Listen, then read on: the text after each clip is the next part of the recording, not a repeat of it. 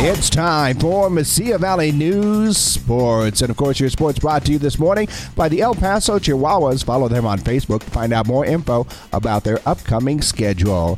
The Celtics are taking a lead in the NBA Finals. The Celtics topped the Golden State Warriors 116-100 in Game 3 in Boston. Stephen Curry led all the scorers with 31 points in Golden State's second loss of the series.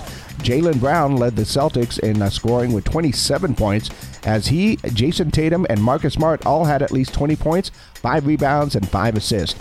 Robert Williams was a force in the paint, recording 4 blocks for Boston.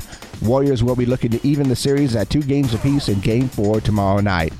Cooper Kupp will be sticking around the City of Angels for the next 5 years. The Rams wide receiver reached an agreement on a 3-year extension worth $80 million. The contract will keep Kupp in Los Angeles for the next 5 years with a paycheck of $110 million. Kupp helped to lead the Rams to a championship in February and was named Super Bowl MVP after catching the game-winning touchdown. The 28-year-old was selected by the Rams in the 3rd round of the 2017 NFL Draft.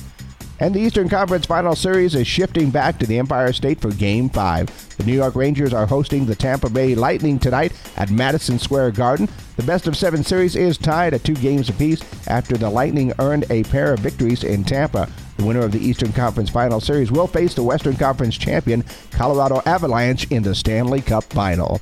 And the El Paso Chihuahuas evened up their series with the Albuquerque Isotopes with a win yesterday. The Chihuahuas exploded for 6 runs in the 7th inning on their way to a 14-7 road victory. They will go for a second straight win tonight with the first pitch set for just after 6 in Albuquerque. For Mesilla Valley News Sports, I'm Gino Aragon.